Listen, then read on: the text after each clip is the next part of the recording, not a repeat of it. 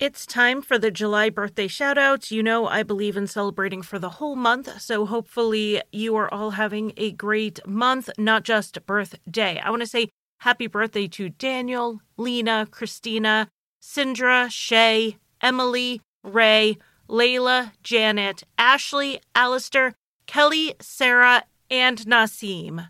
Happy birthday, and thank you for all of your support over on Patreon. Happy birthday to you.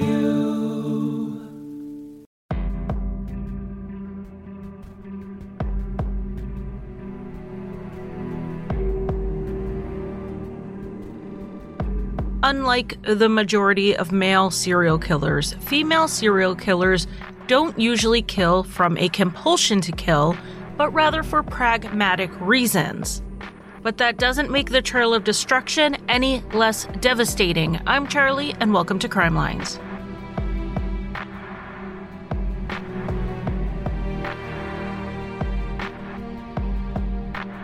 Welcome to Crime Lines. Welcome back if you've been here before. This episode was suggested by Jess, and she also contributed to the research, so a big thank you to her.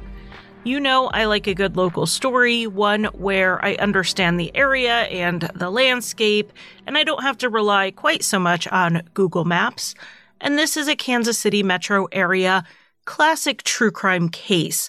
All areas have their stories that just sort of stick around, and this is definitely one for the Kansas City area. So much so that everyone's favorite Kansas City-based podcaster, Aaron from the Generation Y, was on the Crime to Remember episode about this case. Definitely go watch it if you have a chance, because you are not going to see Aaron that dressed up literally any other time. I also saw on Twitter that my friends over at Forgotten News podcast recently covered this case. Back in the day, when there weren't quite so many true crime podcasts out there, I would actually scrap an episode idea if someone else covered it recently. I don't want to give everybody reruns. But now there are just far too many shows that I would barely have any episodes if I did that. But I did want to shout out Forgotten News so you can go check them out. I'll leave their name in the description just to remind everyone. Okay, so let's get into it. Enough housekeeping. We are going to start with a crumbling marriage in 1960. It's not as though Sharon and James Kinney's marriage had the most rock-solid foundation to begin with. They met in 1956 at a church event when Sharon was just 16 years old and James was 22. James was a college student at Brigham Young University in Provo, Utah, but he was home in Independence, Missouri for the summer when he met Sharon. Sharon had grown up as Sharon Hall in Independence, except for a short time when her family lived in Washington State when her father's job had taken them there.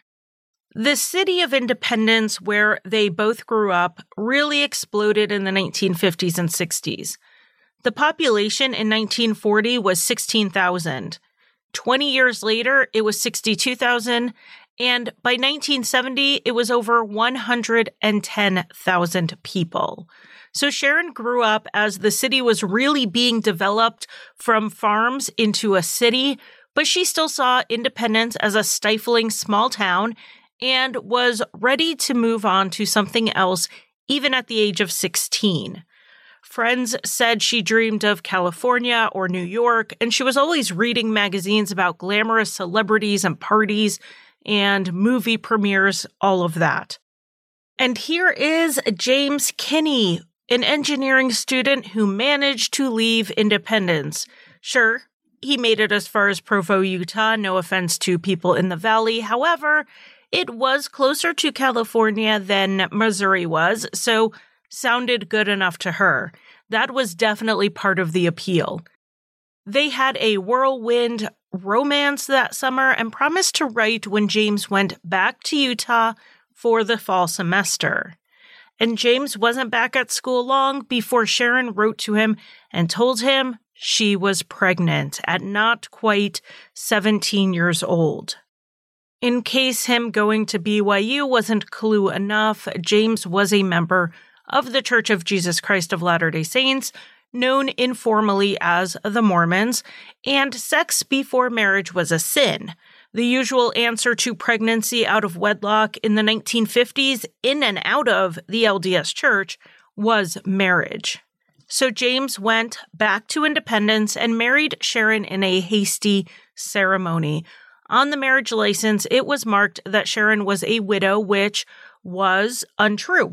It seems like a possible clerical error, but there were people who said Sharon told them she was briefly married while she was in Washington and her husband had died in a car accident. But seeing as she wasn't quite 17 when she married James, it seems really unlikely that was true. After the wedding, the two moved back to Provo for James to finish school, and shortly after that, Sharon told James she had a miscarriage. But Sharon was soon pregnant again, or for real this time if you don't believe the first story, and they had a daughter together in 1957. Being that the Kinney daughter was a minor at the time everything happened, and this story really involves her greatly, we are not going to use her real name. We are just going to call her Elizabeth. Juggling family and school wasn't working out, so James Kinney decided to drop out and move the family back to Independence. They moved into a small home near his parents, who were devout Latter-day Saints and not a huge fan of their daughter-in-law, even though she had converted to their religion after the marriage. But grandchildren were the reward for their tolerance of Sharon, so they were happy enough. Soon, the couple had a little boy as well in May of 1959. Not long after their son was born, James and Sharon started seriously discussing divorce. They were arguing all the time, and Sharon was cheating on James with an old high school friend.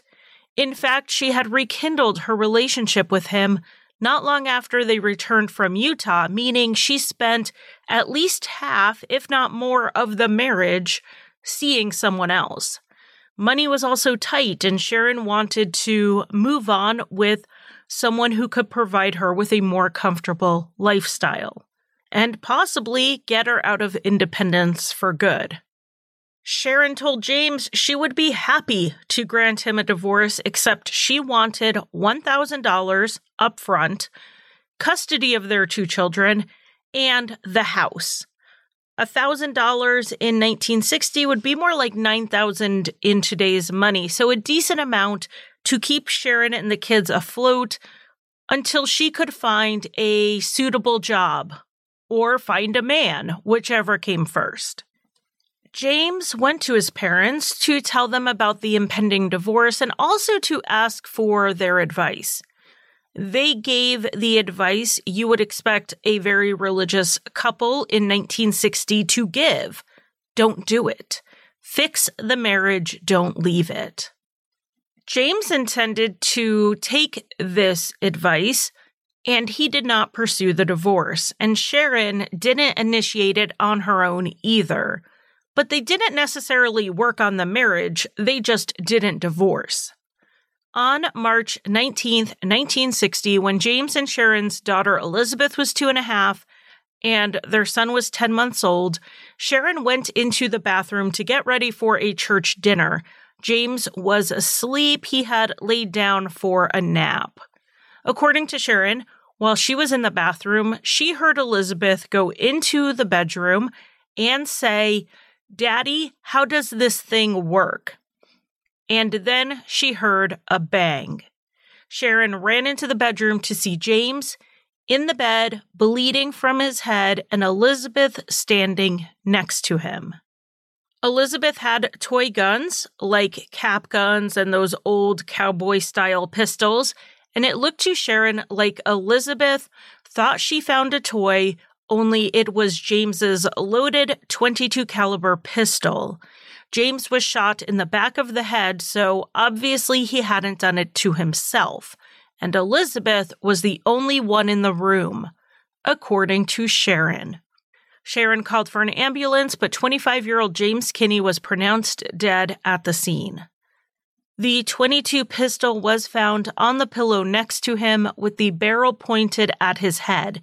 It appeared that the gun was at that angle when it was fired. The police tried to interview Sharon at the scene, but it was surface level at best because she was so upset that she could not answer that many questions. They also tried to talk to Elizabeth, but at 2.5, she wasn't capable of answering their questions clearly. She could talk and she could answer basics, but not anything about what really happened. The officers at the scene then decided, controversially it would turn out, to not do a gunshot residue test on either Elizabeth or Sharon because they didn't want to subject them to it. Today, this test is easy. It's not uncomfortable at all. They just swab the hands, and it's not really more invasive than wiping your hands on a cloth. But in 1960, the way gunshot residue tests were done was with paraffin. They poured the warm wax over the suspect's hand, making a cast. The warmth would open up the pores, and then the wax would adhere enough to pull up any contaminants, like the nitrates from gunpowder. After the paraffin hardened, they would spray it with a chemical that would turn blue if those nitrates were detected, and then give you a positive test for gunshot residue. It was decided at the scene not to put the little girl through pouring wax on her. And they also didn't do it to Sharon. They accepted the story that day, largely because of Sharon. Her grief seemed very genuine to them. But the lead investigator, while acknowledging that Sharon's grief seemed sincere, was thinking about this little girl, mostly about her size. What were the odds she pulled a trigger? And that one shot hit James in the head. Would she even be able to use enough force to pull the trigger? To test this, 2 days after the shooting, the police put an unloaded .22 in front of Elizabeth. Sharon was against this. She did not want to put her daughter through it, but they did it as gently as they could, just prompting her to go ahead and pick up the gun and play with it. I understand why they did this, but just this idea of giving a 2-year-old a real gun to play with makes me tense up. Anyway, Elizabeth picks up the gun and managed to click the safety on and off a few times, but she didn't pull the trigger. She didn't even really try. But clicking the safety seemed like a step towards her actually being the accidental shooter. Friends and neighbors told the police that James did not normally secure his gun, so the idea that it was in the reach of a child wasn't surprising. Maybe he thought the safety would be enough, but Elizabeth proved it wasn't. They ran some tests trying to figure out if the pressure used to pull the trigger was possible with a 2.5-year-old, but they couldn't come to any conclusive decision on that. So I did what I do, and I did a Google search on toddler shoots gun to see the ages of children accidentally shooting people and themselves. And all I'm going to say at this point is secure your frickin' guns. Children under the age of 4 shoot people or themselves on an average of once a week in the United States. And those are shots that lead to injury or loss of life. Who knows how many get their parents' unsecured guns and shoot into the floor or into the wall.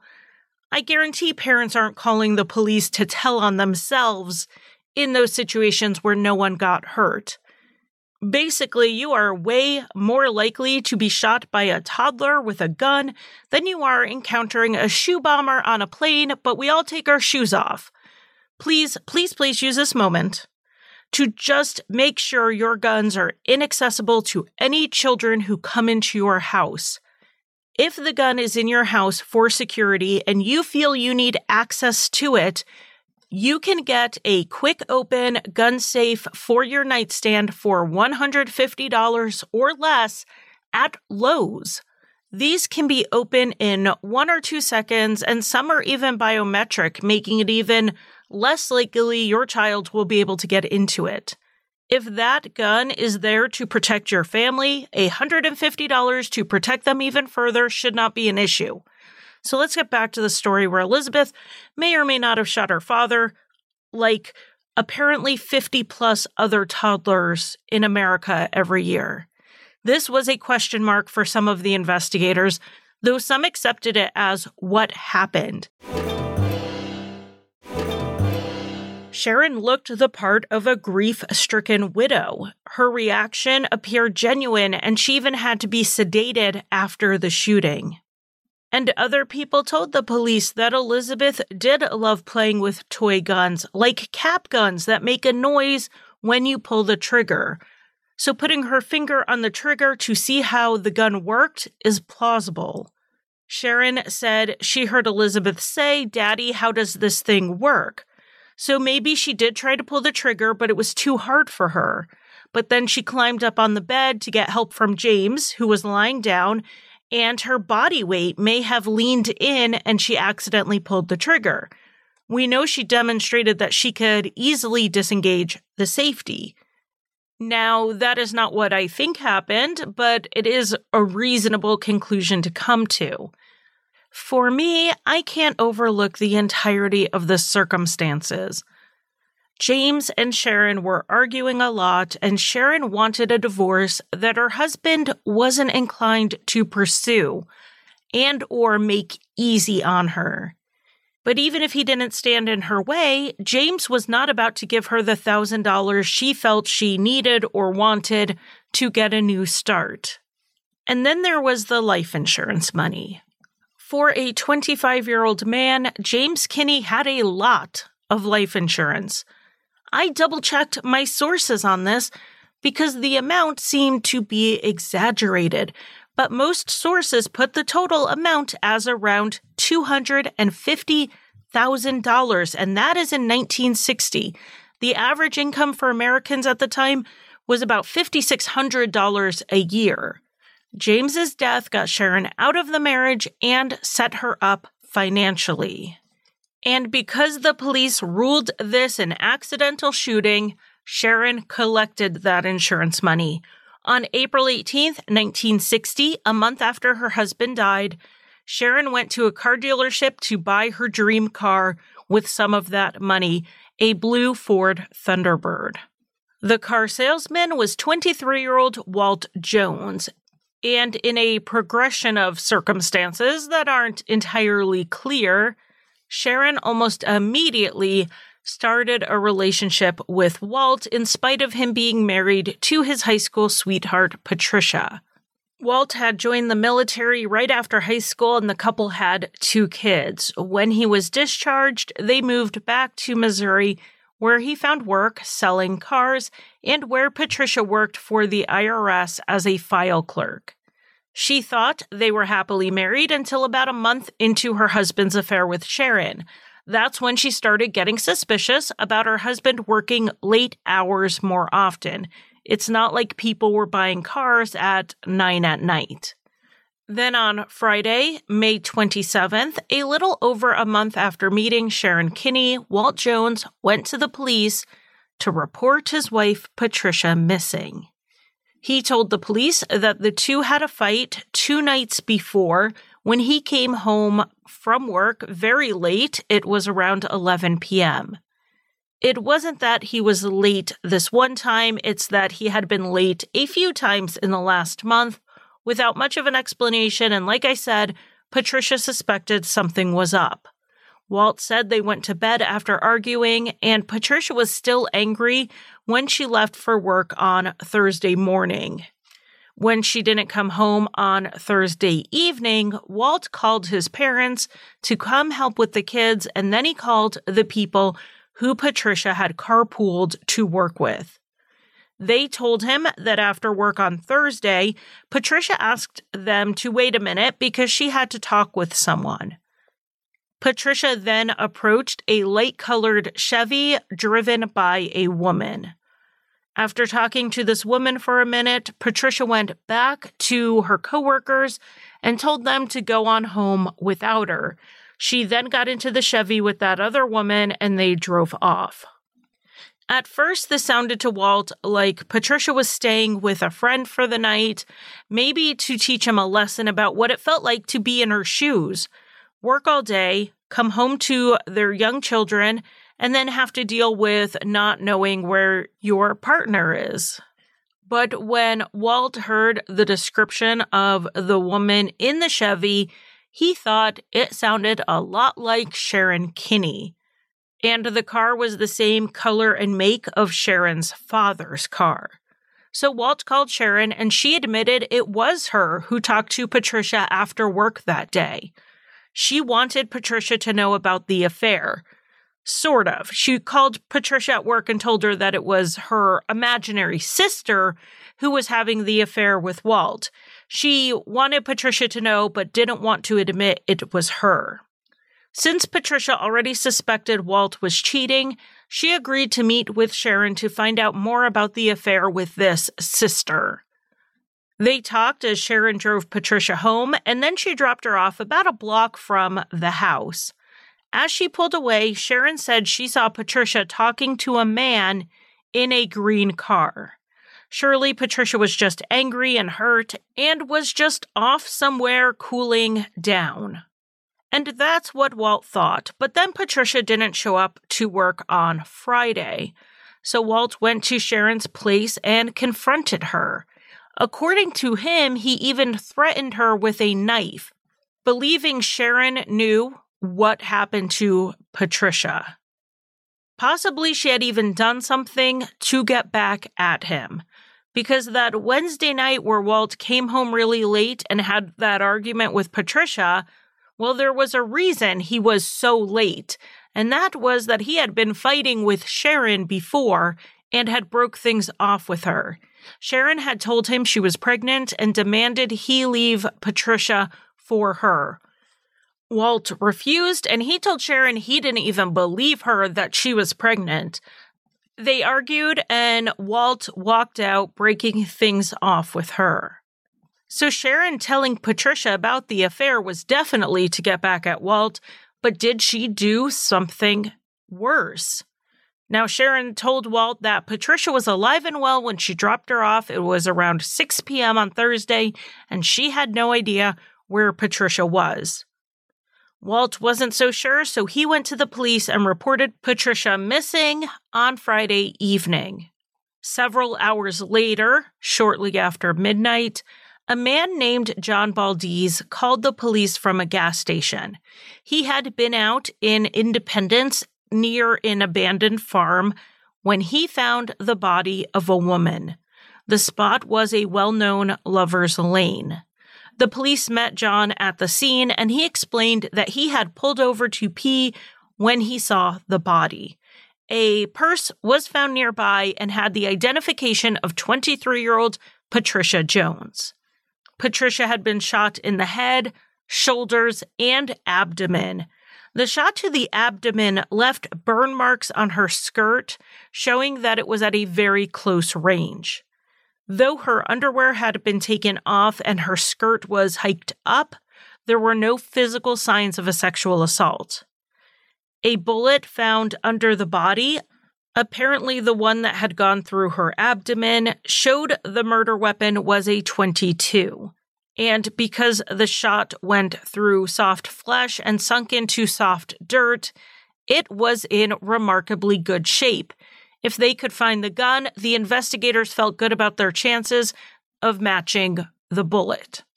But they couldn't find the gun. They searched the area and dragged nearby bodies of water, but they just couldn't find it.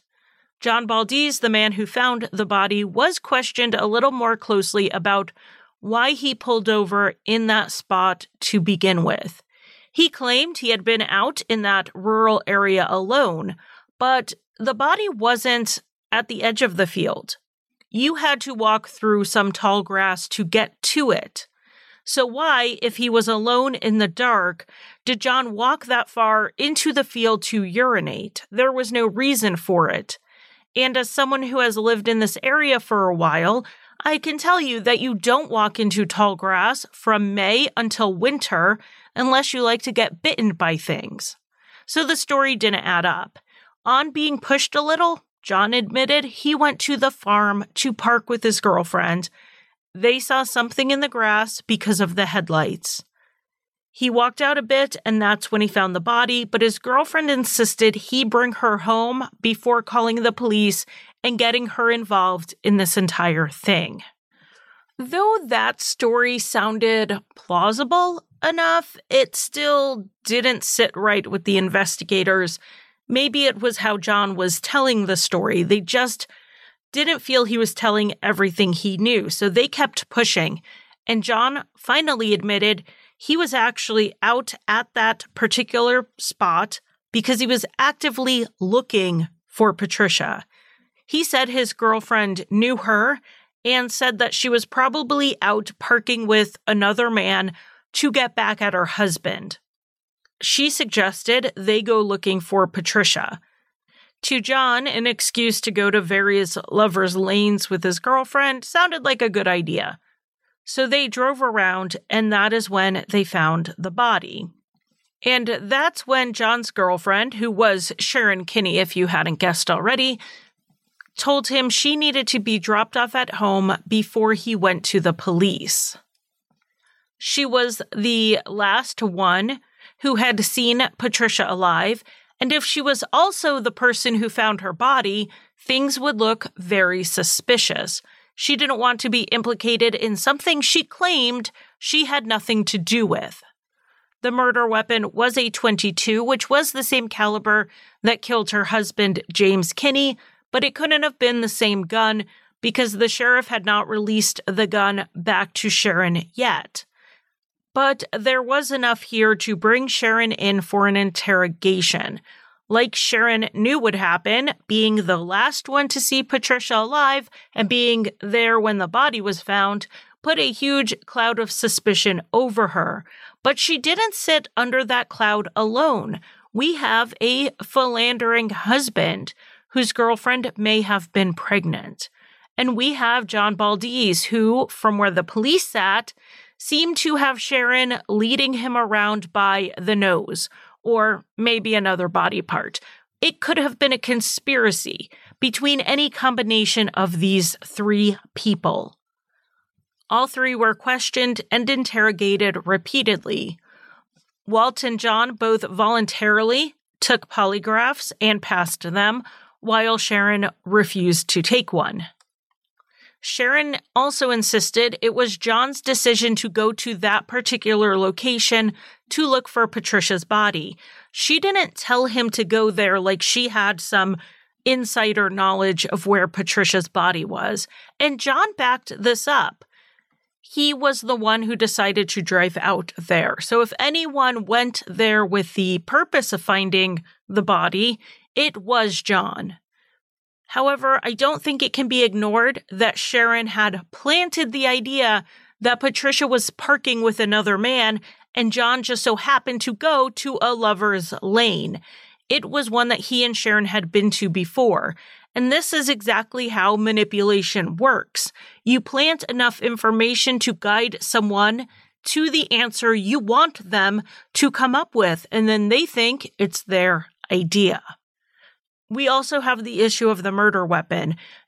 A search of Sharon's home found a box for a .22 that was empty. Sharon said this was a gun she bought to replace the one the sheriff had taken after her husband's death.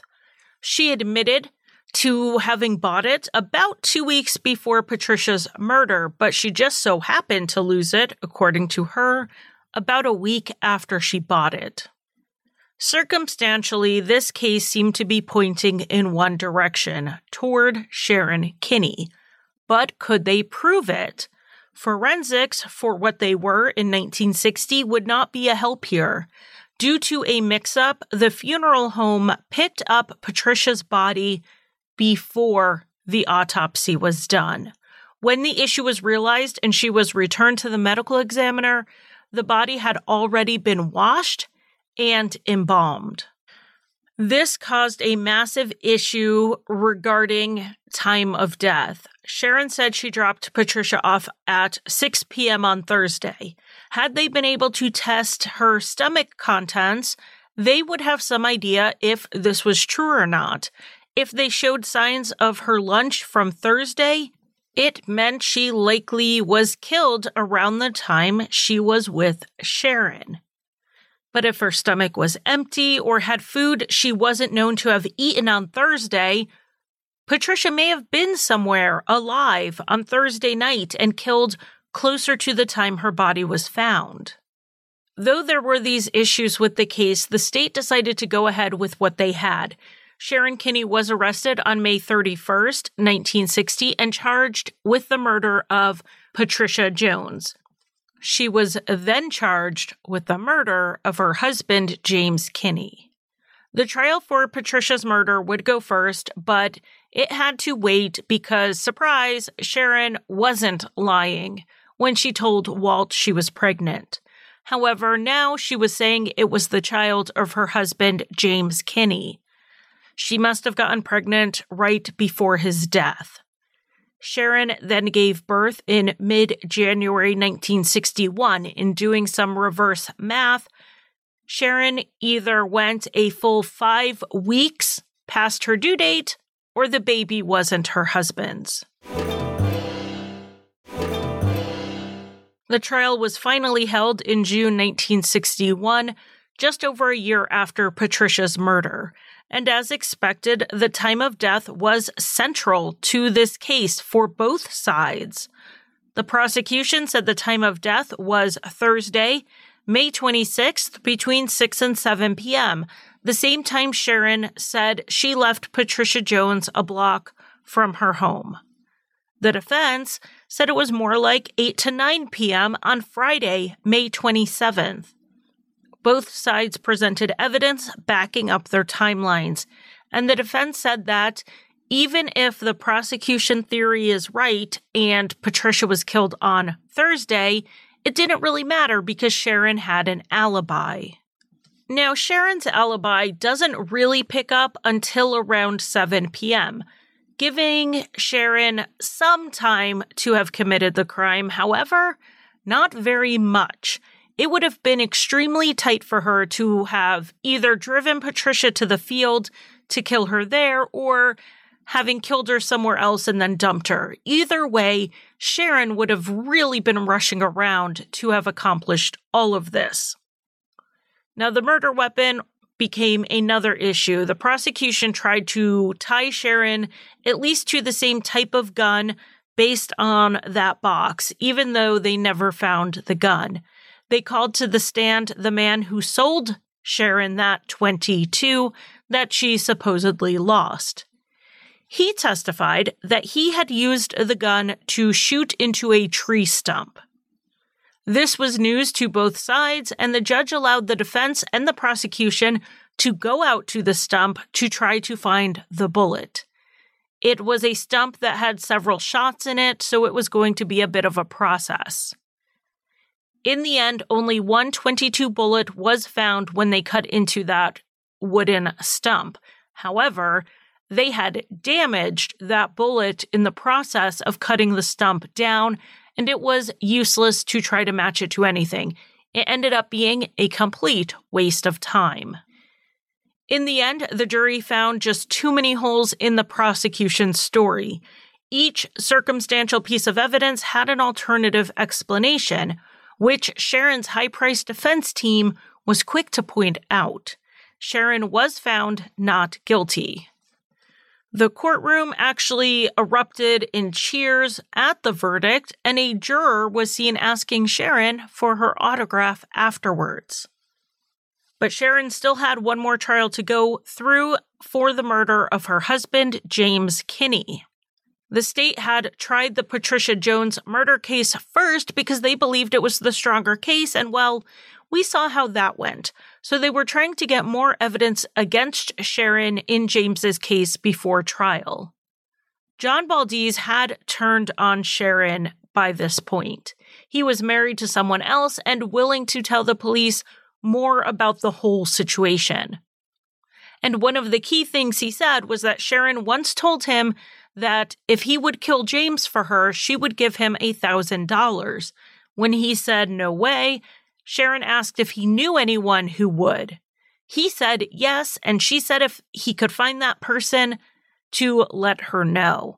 That happened 2 to 3 weeks before James was killed, but John never actually tried to find anyone. So the police decided to try to get Sharon on a recording admitting to this offer of $1,000.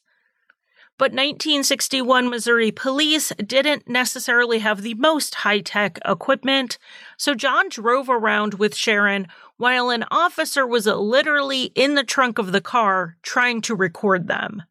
John brought up the $1,000, and Sharon immediately changed the subject. Pretty much any time John wanted to talk about James Kinney's death or the upcoming trial, Sharon would just find something else to talk about. So while they didn't have Sharon admitting to it on tape, as they had hoped would happen, they did have John willing to testify about it, so at least it was something. The trial was held in January 1962, nearly 2 years after James Kinney's death. And to the shock of many, James's parents stood by Sharon, publicly at least. What the public didn't know was that this was a negotiated support. The Kinneys loved their grandchildren very much. The kids were what they had left of James, and access to them was dependent on Sharon's mood. Her defense attorney, Alex Peebles, essentially promised them that Sharon's mood would favor generous visits if they showed the world that they supported her. The victim's parents on the side of the accused murderer was good PR. Sharon got PR, and the Kinneys got to see their grandchildren. It was win-win, even if the Kinneys had to bite their tongues a bit. Alex Peebles was a well-known defense attorney here in Kansas City, and his name pops up if you follow pretty much any case from the 1960s, 1970s particularly.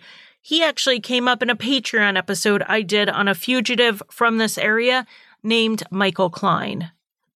Peebles was good at his job, and he knew public perception mattered.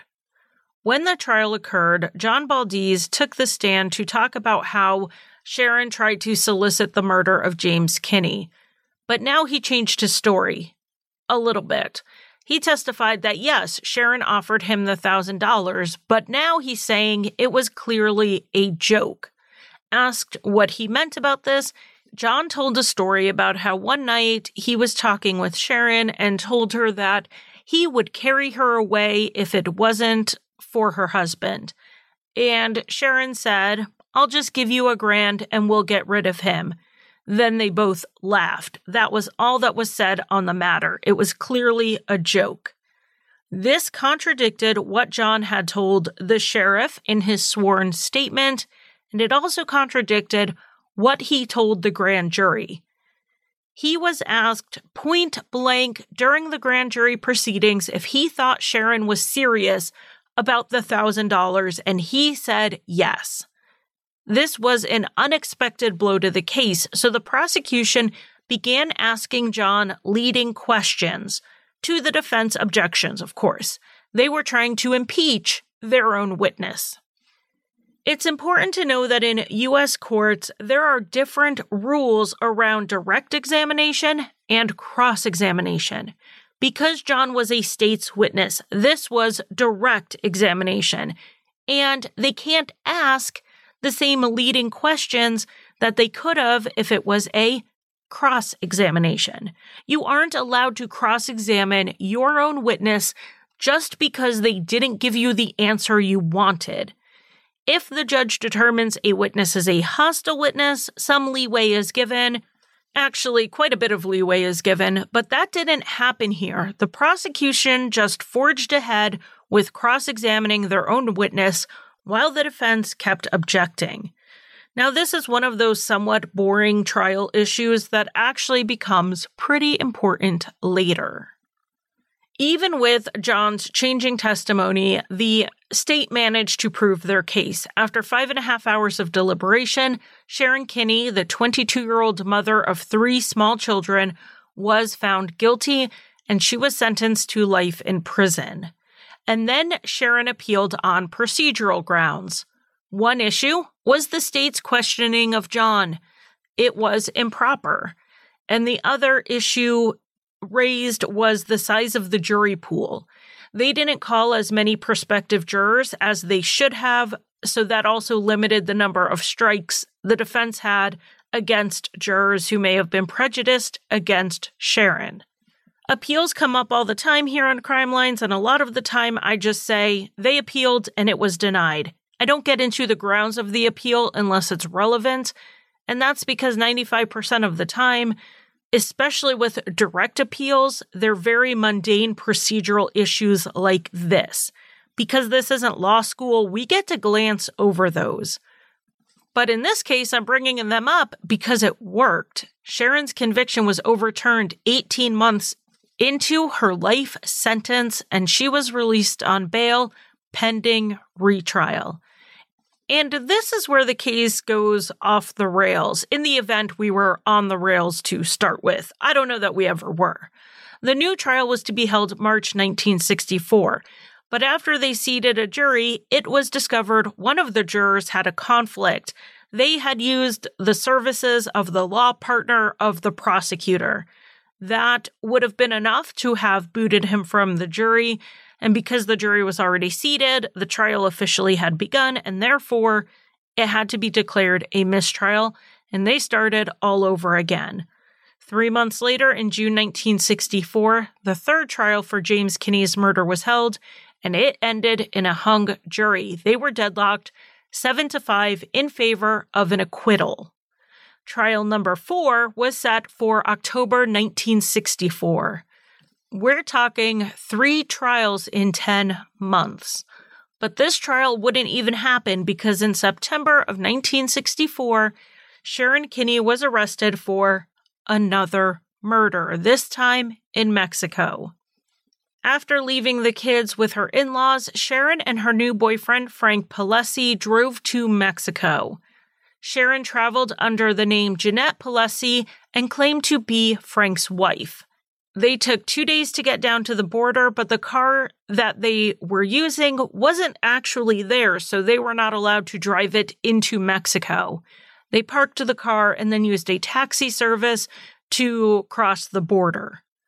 Once in Mexico, they got bus tickets to get to Mexico City.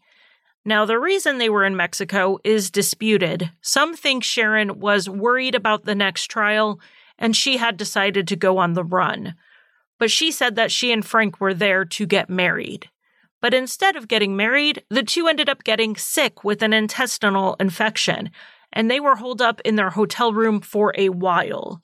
Sharon left the room allegedly to go get some medicine, but she claims she found the pharmacy closed. So instead, she went to a bar. According to Sharon, she brought a gun with her for her protection because Frank was too sick to go out with her. In the bar, Sharon met a man named Francisco Ordonez who lived in Chicago, and he was in his native Mexico visiting. Being that he spoke English, the two struck up a conversation, and he bought Sharon a drink before inviting her back to his hotel room. Around 3 a.m., a clerk in the hotel heard gunshots coming from Francisco's room. When he ran in there, he found Francisco on the bed, and Sharon was either in or near the bathroom. One report said it looked like she was counting money. When Sharon saw the hotel clerk, she shot at him, hitting him in the arm. He fled the room, but then shut the door and locked it from the outside so Sharon couldn't leave. He then called the police. Sharon Kinney was arrested and charged with murder again. When she called her Kansas City attorney, Alex Peebles, and told him that she was locked up in Mexico on a murder charge, he reportedly replied, "Tell me something new." Sharon claimed the shooting was in self-defense after Francisco had tried to rape her. She only shot at the clerk because when he barged into the room, he had scared her. But the police believed Sharon had gone back to the hotel with Francisco in order to rob him. When he refused to turn over the money and possibly even tried to overpower her and get the gun away from her, she shot him. and they believe she shot the clerk in an attempt to get away with it. When the police searched Sharon's hotel room, they found what looked like a kit for a life on the run. She had money, she had a fake ID, she had guns and ammo. One of the guns was a .22. At the request of the police in Missouri, the Mexican police fired 3 bullets from the gun and mailed the bullets to Missouri. When ballistics got them, they matched them to the bullet recovered from the Patricia Jones murder scene. Because the U.S. has near absolute double jeopardy laws, Sharon Kinney could not be retried even though they found her with the murder weapon. But Francisco's case was a different story. Mexico decided to try her for that murder rather than send her back to the U.S. to stand trial for James Kinney's case first. This meant that Missouri issued a warrant for Sharon's arrest after she missed her October trial date. Sharon was tried and convicted in Mexico. She was sentenced to 10 years, and of course she appealed it. But this appeal backfired. The court found that the sentence was actually too lenient, and they tacked on an additional 3 years for a total of a 13-year sentence.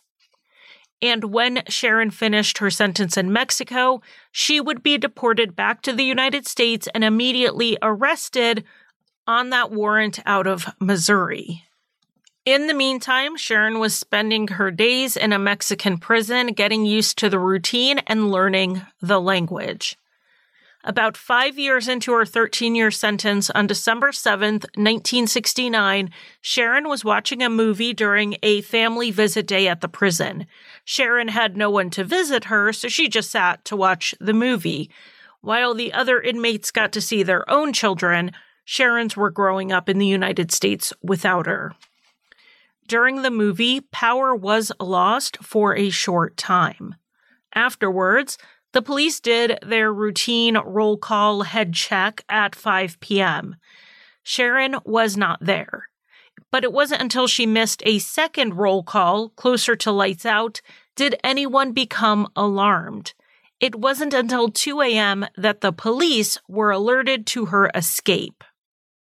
There was an extensive but rather short-lived manhunt for her. Sharon had a pretty big head start, and they weren't sure if she headed north to the United States or south to Guatemala. With her mastery of Spanish, thanks to the 5 years she spent in prison there, she could have easily gotten around anywhere in Mexico or Central America. It was assumed Sharon used the temporary blackout during the movie to sneak past the guards, but it also seemed like quite the coincidence that Sharon was ready to run during that brief and unpredictable scenario. And then there was the door she likely went through that just so happened to be unlocked at the same time. And no one alerted authorities until hours after Sharon missed her second roll call. Suspicion fell on the guards, and they were investigated to see if they had possibly taken a bribe from Sharon to aid her in her escape.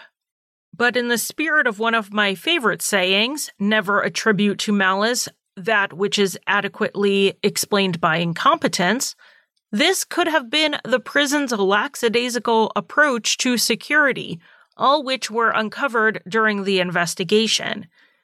They did not have enough guards for the number of prisoners they had, and they had pretty much no procedures in place to double-check issues like unsecured doors. Sharon Kinney very well may have just gotten very, very lucky that day. And if you remember earlier in the episode when I said that Sharon's high-priced attorney was also the attorney for a fugitive from this area, well, now he was the attorney for 2 fugitives. Just as Michael Klein has never been found, neither has Sharon Kinney. Alex Peebles lived into his 90s, and when he would be interviewed about his life in Missouri, knowing famous people like Harry Truman, all anyone wanted to talk about was Michael Klein and Sharon Kinney. Sharon was 30 years old when she disappeared and would be 81 years old right now if she's still alive, which she might be. living in an expat community in Mexico under an assumed name, possibly surrounded by grandchildren who don't know her story. If Sharon Kinney has died, she died under that fake name or maybe as a Jane Doe. Sharon falls into the rare category of a female serial killer, and she fits the mold.